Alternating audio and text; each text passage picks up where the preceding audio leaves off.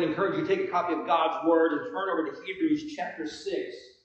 Hebrews chapter 6, we're going to find the theme verse for this series. And my hope and my prayer and my desire, I want to put that word into the mix this morning, is that you would always bring your copy of God's Word.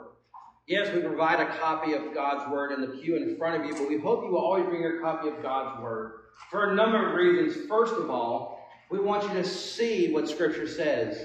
Don't just take my word for it. And here's why. I am human and I will make mistakes. And trust me, for the day is over, I'll probably mispronounce a word or two, so we're just going to throw that in there for good measure. But here's why else I want you to bring a copy of God's Word. Because there are times you're going to see something, you want to make a highlight or mark in your Bible. That's great. We want you to do it in your Bible, not in the pew Bible in front of you.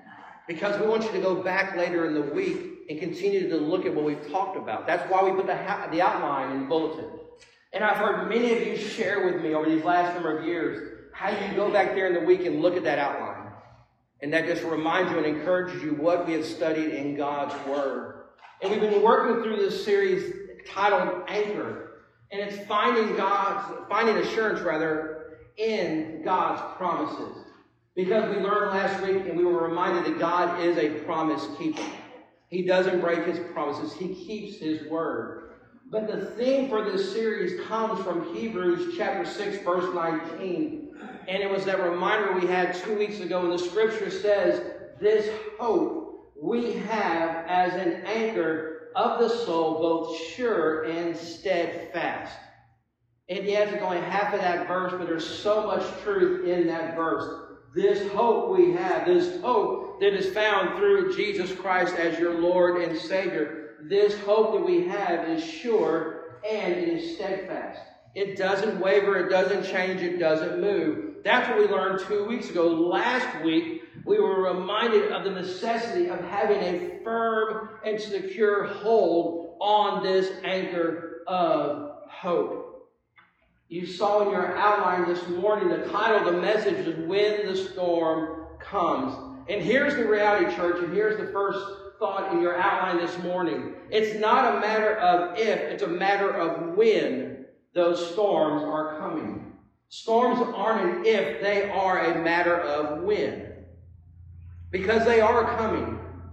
Whether you're ready for it or not, the storms in our lives are coming. The storm is coming. Now, there are times we can see the storm approaching. I found this picture online, and you see the storm starting to roll in. And I don't know about you, but that scares me right there. I like thunder and I like lightning, but I'm not a fan when it starts getting stronger and stronger. But here we see the storm coming. Now, there are times we have been told for the last week that it's going to be cold this weekend. They have been reminding us this weather pattern is moving in, so we've been able to kind of prepare. And there are times we can prepare for certain storms in our lives.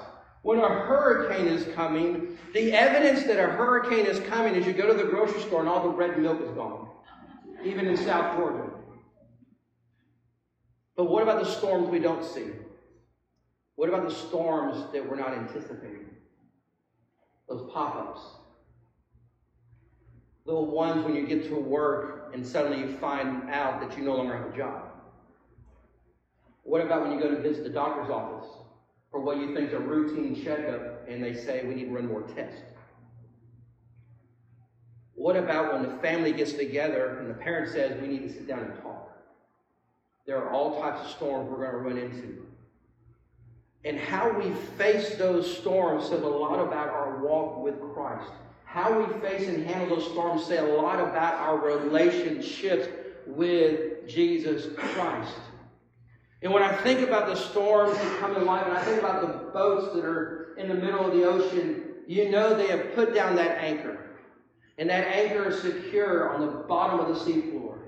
And those who are sitting on that boat know that the boat's not going anywhere because the anchor is secure. And for the life of me, I can't imagine getting on a boat without an anchor. That doesn't make any sense.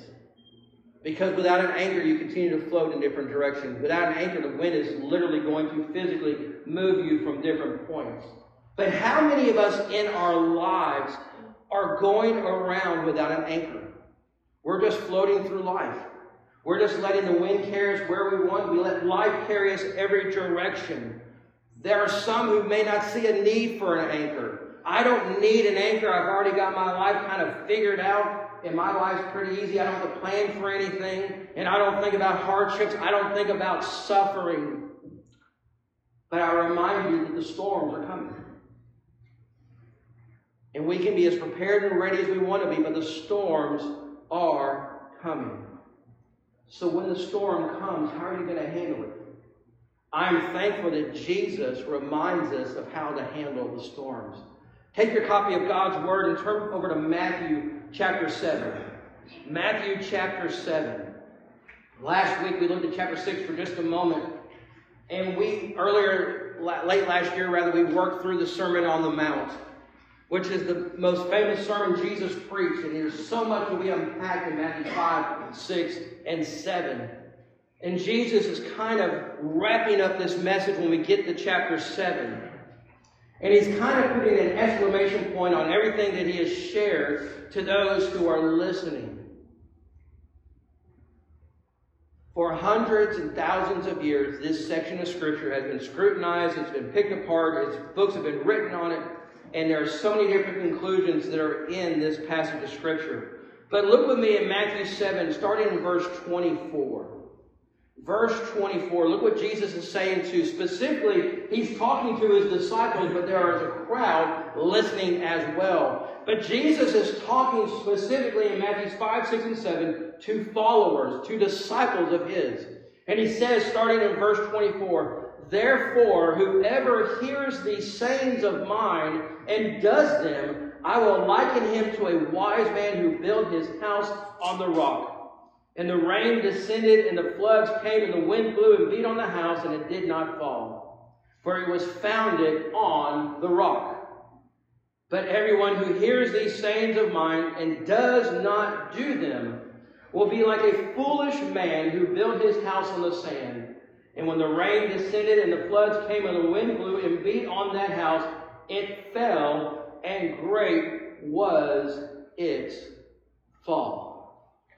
Jesus is reminding us in this passage of Scripture, there are two foundations to build your life on. There are two foundations that are going to help you with every storm that comes in life, with every challenge, with every task that comes ahead of you.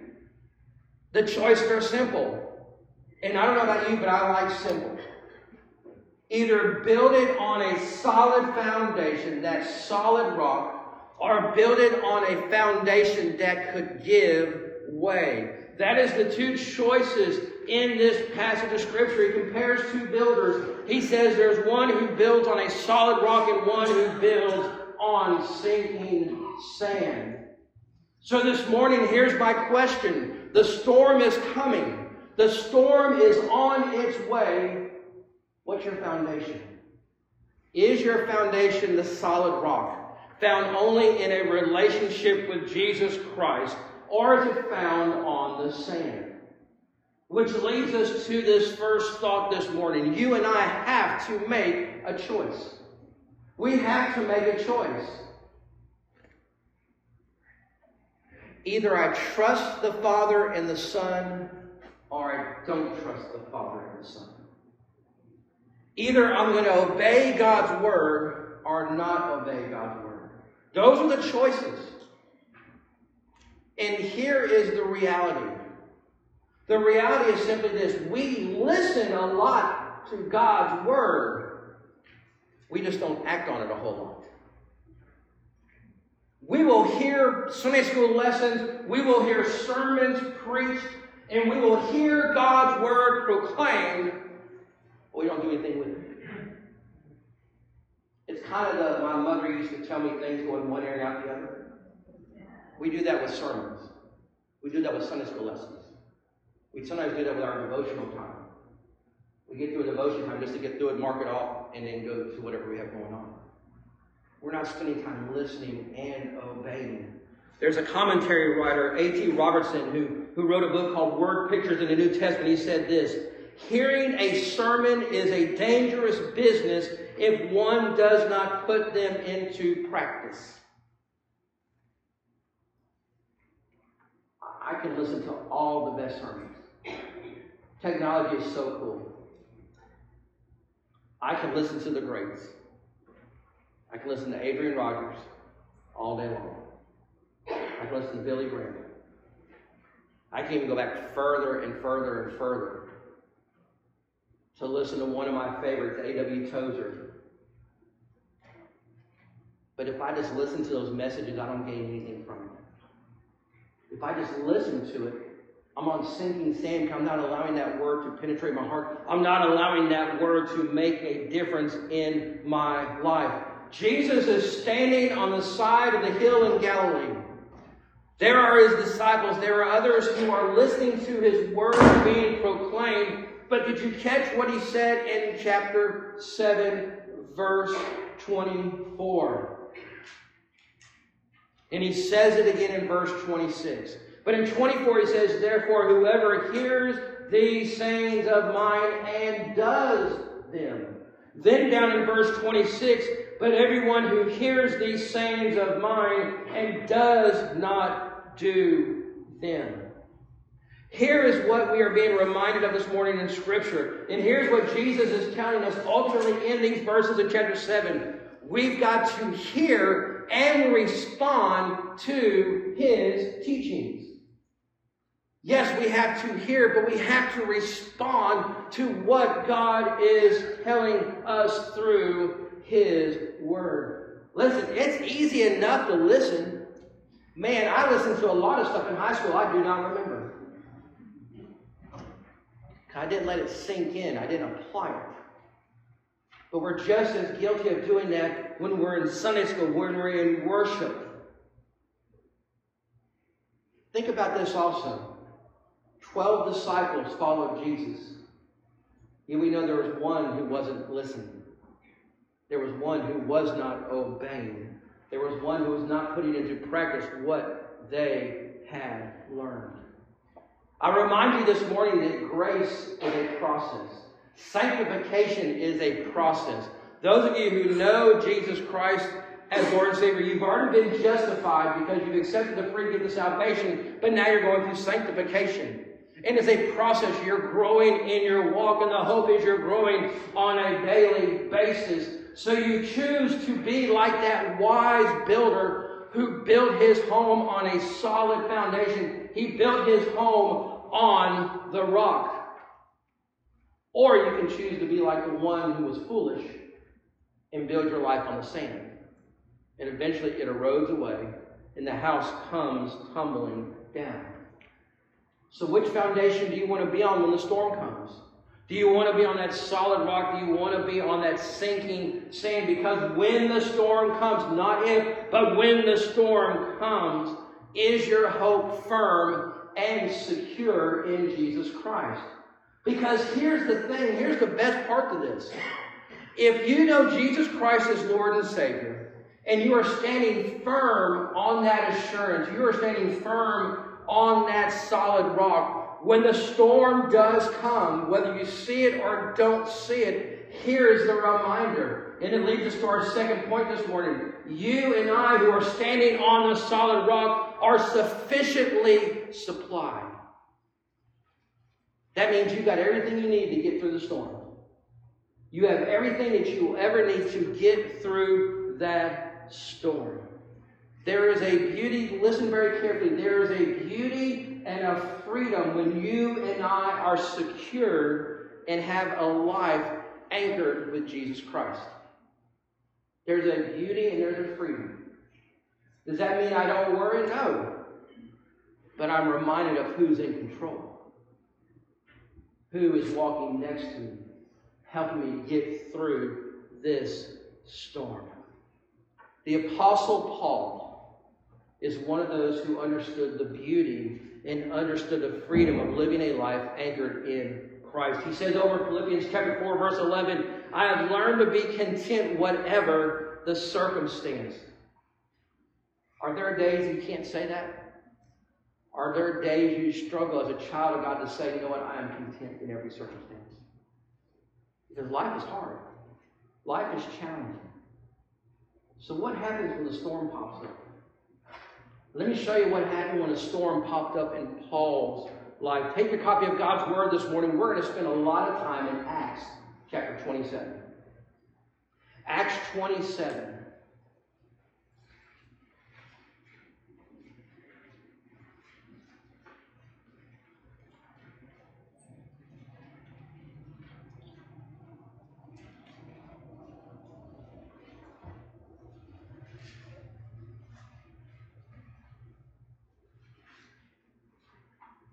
Acts 27, starting in verse 1. And it was decided that we should set sail for Italy. They delivered Paul and some other prisoners to one named Julius, a centurion of the Augustan regiment. So the entire ship of Adramyttium we put to sea, meaning to sail along the coast of Asia. Artachaeus, a Macedonian of Thessalonica, was with us. The next day we landed in Sidon, and Julius treated Paul kindly and gave him liberty to go to his friends and receive care. And we put out to sea. From there, we sailed under the shelter of Cyprus because the wind was contrary. And when we sailed over the sea, which is all Sicilia and Pamphylia, we came to Myra, the city of Lycia.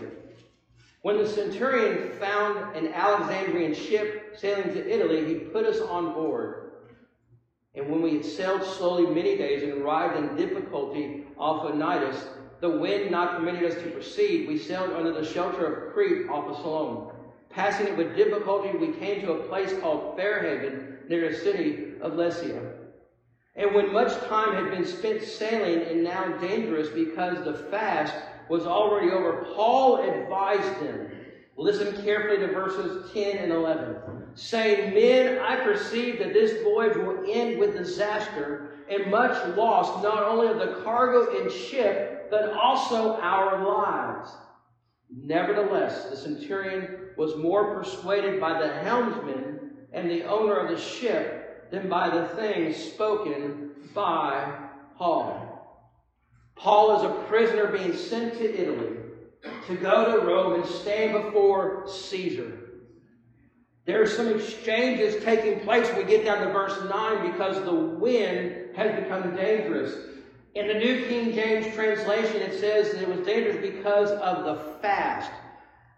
That is talking about the Day of Atonement, which takes place around September or early October. So we know the weather starts changing. September, October, we start moving into fall. And the wind has become contrary. The wind has become difficult. Sailing has become a challenge. Now listen to what Paul says. Now, I remind you this morning, Paul is not a sailor. Paul's not even a fisherman. Paul, as his ministry and his trade, he is a tent maker. He makes tents for a living. But yet he is going to talk to those in charge. And look at his words in verse 10. Men, I perceive that this voyage will end with disaster and much loss, not only of the cargo and the ship, but also our lives. Nevertheless, the centurion. Now remember the centurion. His name is Julius. Now remember what we know about Julius. Jump back up to verse 3. The latter part of verse 3 tells us that Julius treated Paul kindly and gave him liberty to go to his friends and receive care. Julius didn't keep Paul in locks and a stock. He let him roam freely around the ship, going to his friends and getting the care he needed.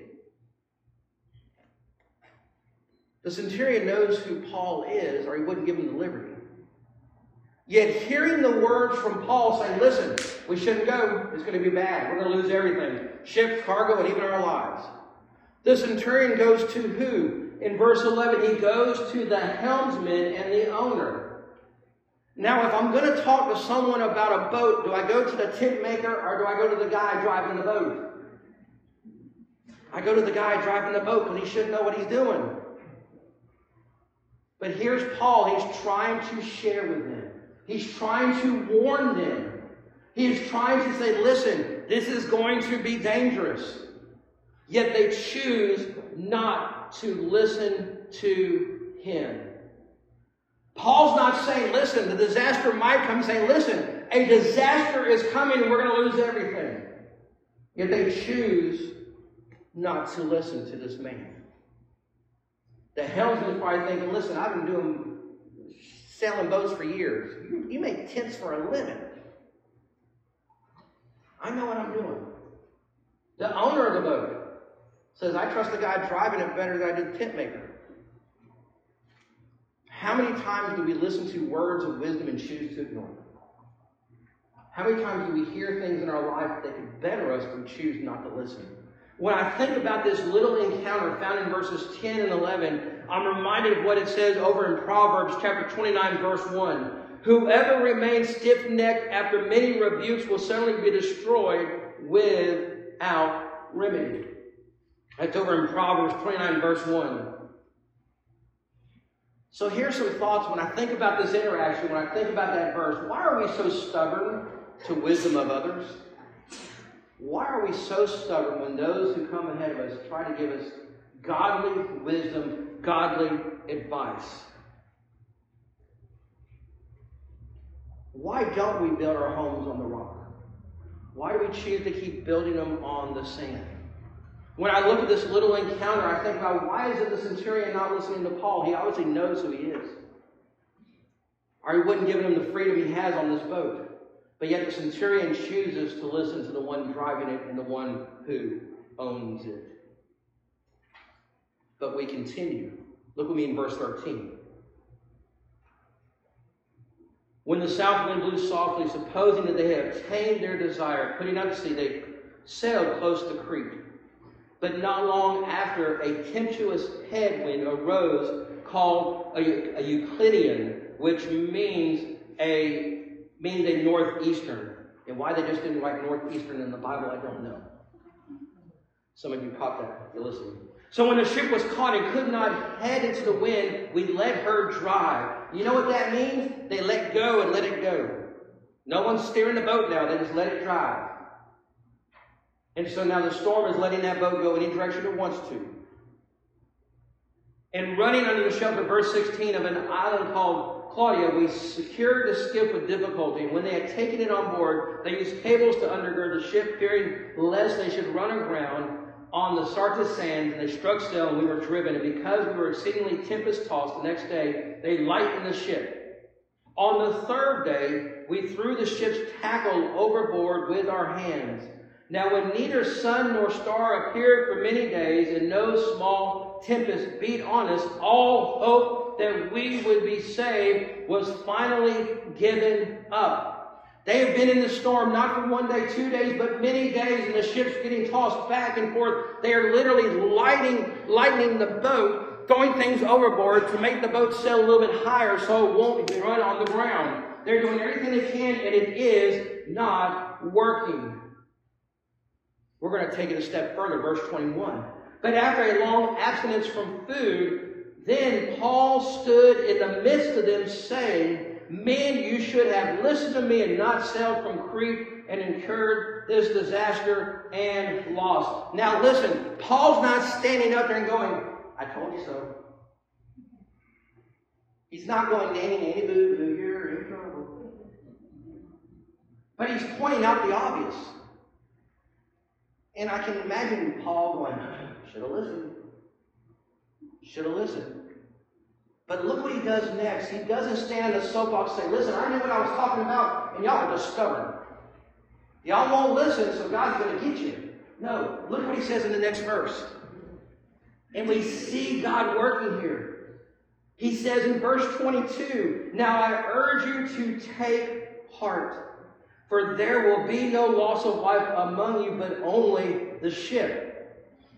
Now I don't know if I'm encouraged, but I have hope.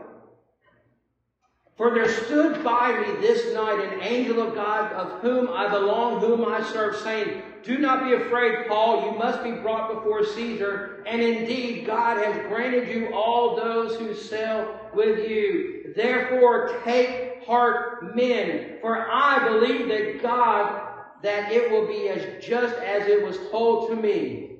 However, we must run aground on a certain island.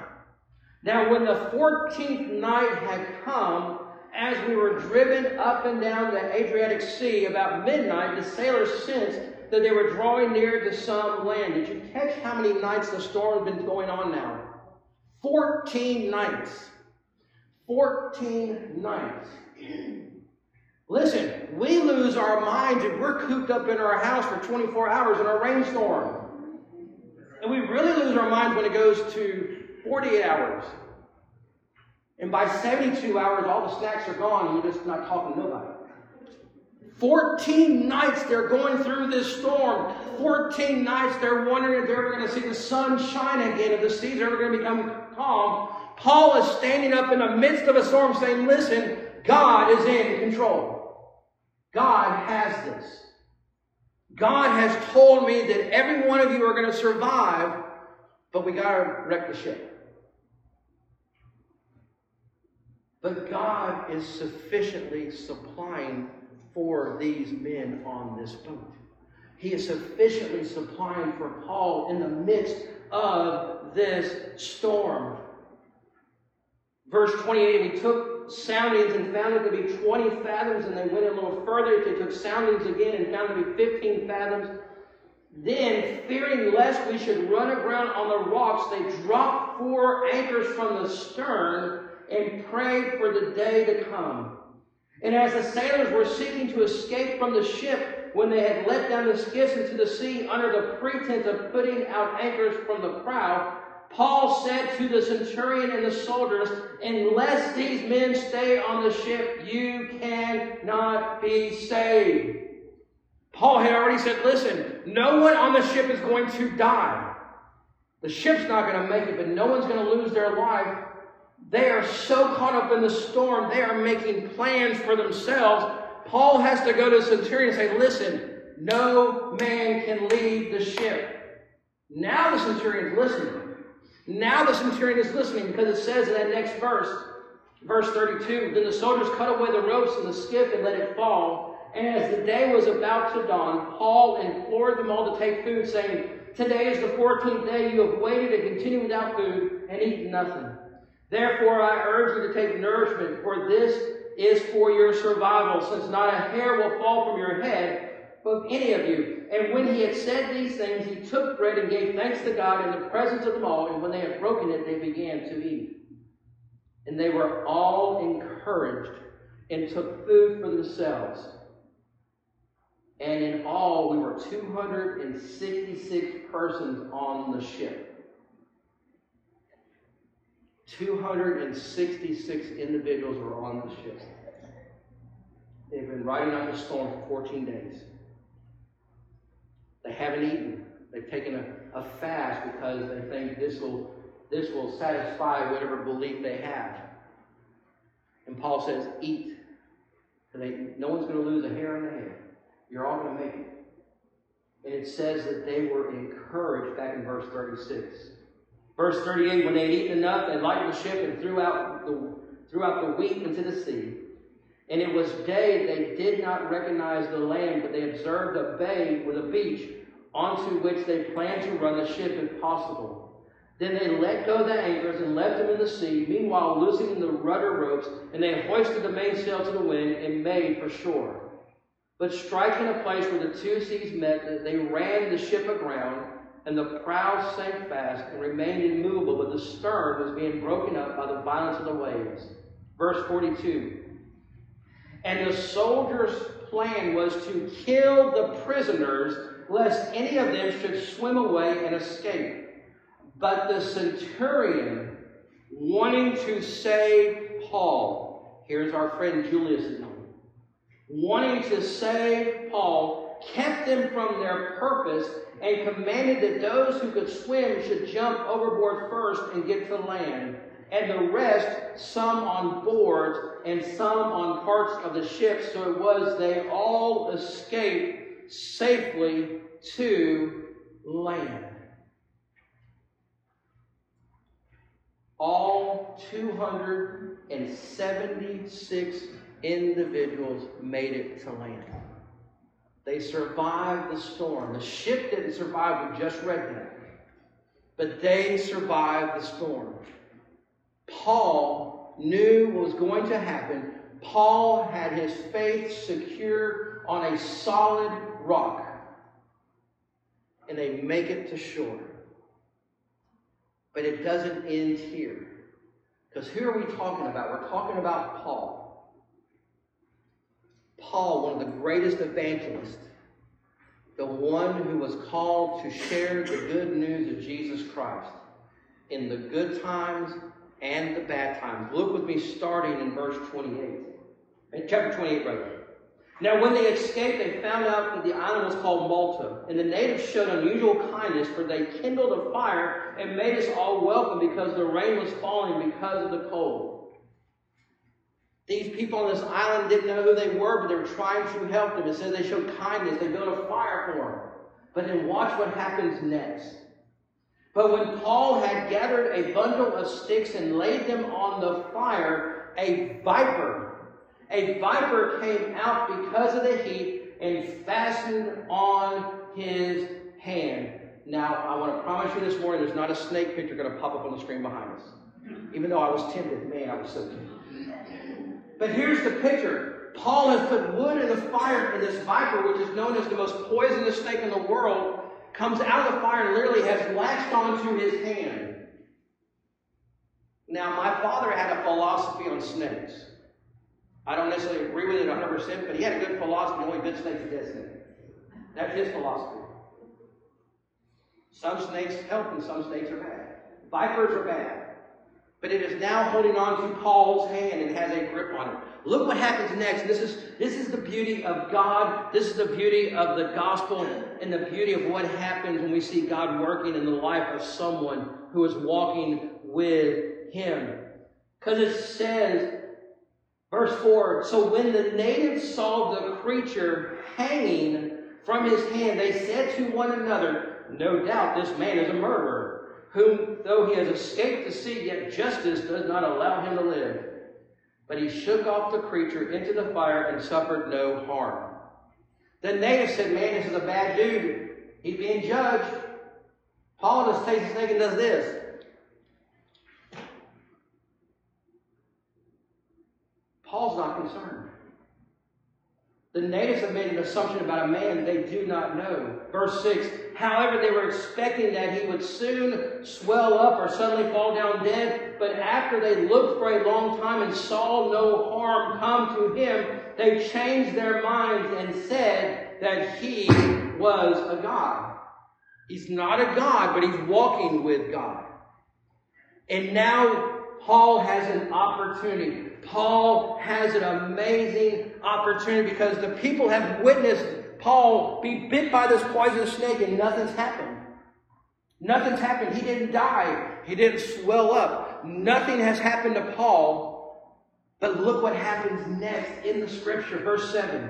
And in that region, there was an estate of the leading citizen of the island, his name was Publius, who received us and entertained us courteously for 3 days. Verse 8, and when it happened, the father of Publius lay sick of a fever and dysentery. Paul went to him and prayed, and he laid hands on him and was healed.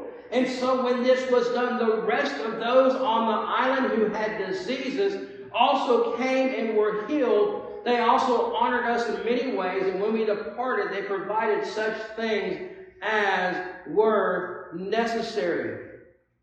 Paul goes from being shipwrecked to now having a healing ministry on the island. This island he's never heard of. He is praying over people who are sick and they are being healed. Why? Because they recognize that Paul is walking with God. They recognize that Paul is anchored to Jesus. These islanders recognize this in Paul, and they see this after he survives that snake bite. After they see the healing of this man's father, they realize that God is doing wondrous things through and in him. And did you see what they did? Verse 10. Verse 10, they also honored us in many ways, and when we departed, they provided such things as were necessary. Through this passage, listen carefully, through this passage, we see what happened when you made a choice to build your home, your life on Jesus. When you build your home and life on Jesus, you see God working in you and through you. What we see is we see what comes from a life that is firm and secured, anchored to Jesus Christ. So we look at this lengthy chapter and a half. What are the takeaways? There are three very quickly, and here they are. Number one, Paul was completely content through the violent storm, the shipwreck, and being stranded. Paul's content. Never do we hear Paul say, woe is me. In fact, he kind of takes it all in stride. Just another day for me. It's nothing big. I can handle it. Why? Because I'm with and walking with God. Never does Paul complain about his plans being ruined. He doesn't complain through the process because he's trusting God. Number two, Paul took advantage of the time he had on Malta. On this island for 3 months, he got to preach the gospel. It's Paul. You think Paul's not going to preach the gospel? You know he was living it on that ship. Now he gets to proclaim it to these people on this island he's never been to before. And lives are being changed. And after 3 months, their situation and the way they were treated was different. Him sharing the gospel did not become a hindrance. Him sharing the gospel did not become a difficulty. And here's the amazing thing. Number three, God supplied through the people of Malta everything the crew needed. They had food, a place to stay, they got a new ship, and the provisions for their journey. How? Because we know we serve a God who works all things together for His good and for Him to be glorified. Through the storms, through the shipwrecks, through the snake bites, through the suffering of life, you and I can trust that God will be faithful. Because you're going to experience storms. You're going to experience shipwrecks. You may, in a way, experience a snake bite. Not literally. At least I hope not. But you might experience something in the form of a spiritual snake bite. You might experience suffering. But you can trust that God is faithful. Why? Because He works all things to His glory and His purpose. So when the storm comes, and the storm is coming, will you choose Him? Will you choose His ways above all others? Will you be stiff-necked, or will you rejoice in wisdom? Listen, you don't know where the journey is going to take you. Paul had no idea that he'd be in the middle of a storm for 14 days. He knew the storm was coming. Paul didn't know he'd be on an island for 3 months, but he used that opportunity to share in fellowship with people. For you and for me, we are going to face a storm. It's not a matter of if, it is a matter of when. And when it comes, will you be ready? Will you be firm? Will you be secure? Again, I can't imagine a boat leaving a dock without an anchor. A way to secure itself to be ready for whatever it may face. And here's one more reminder. It's not in your bulletin, but it's going to be on the screen behind you.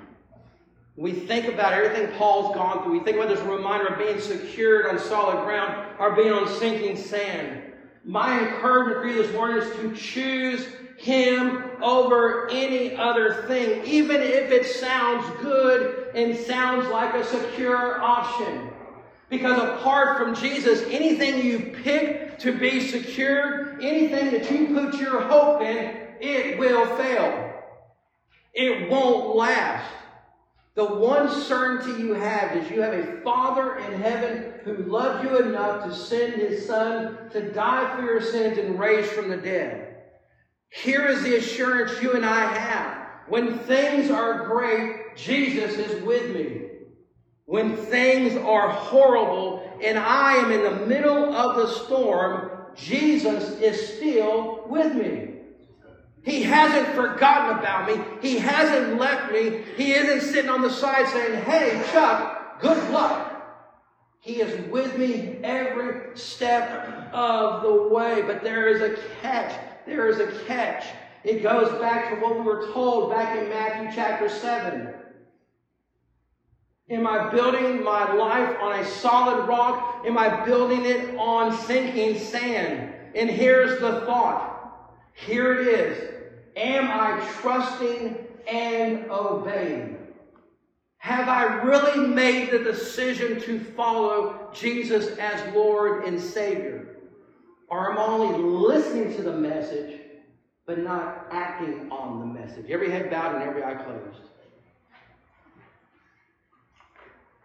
This morning, there are some of you going through a storm.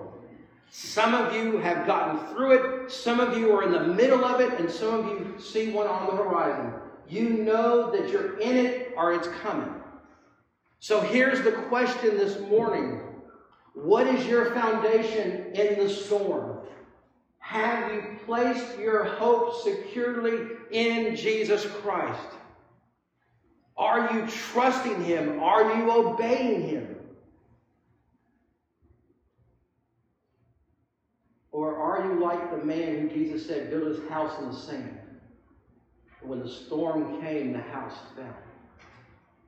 Because his hope wasn't secure. It wasn't steadfast.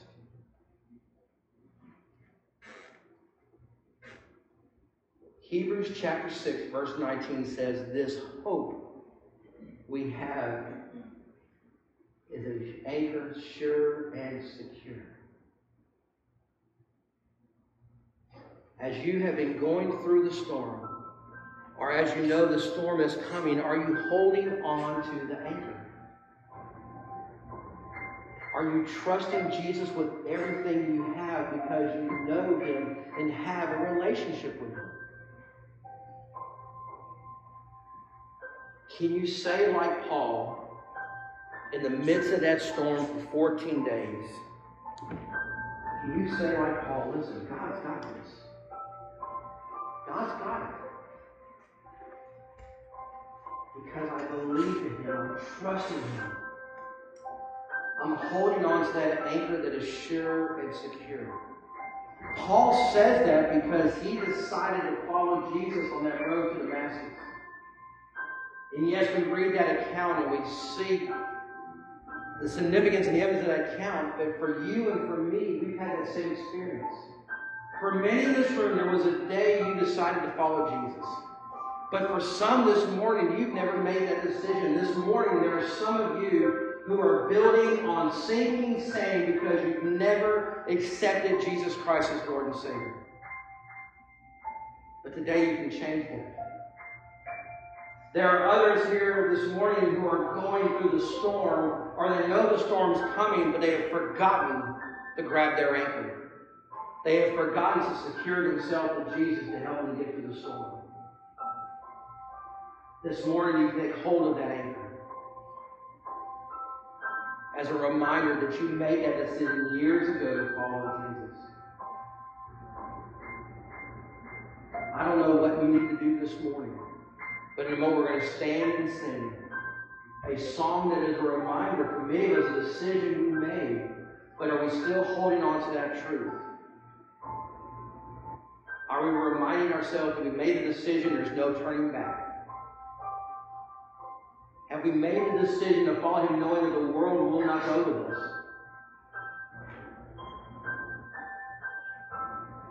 So what is your foundation? Father God, as we move to a time of response, a time of invitation, Father, I pray for those, encourage those this morning who are standing on the solid rock. But I pray for those who have built on sinking sand. But I also pray for those who have once built on a foundation, but they're not secured on that foundation anymore. They're moving over to a foundation that's going to fail them and let them down. Father, as we sing this hymn, speak to our hearts as individuals. And Father, move us as we need to be moved. We pray this in your Son's name. Amen. Let's all stand.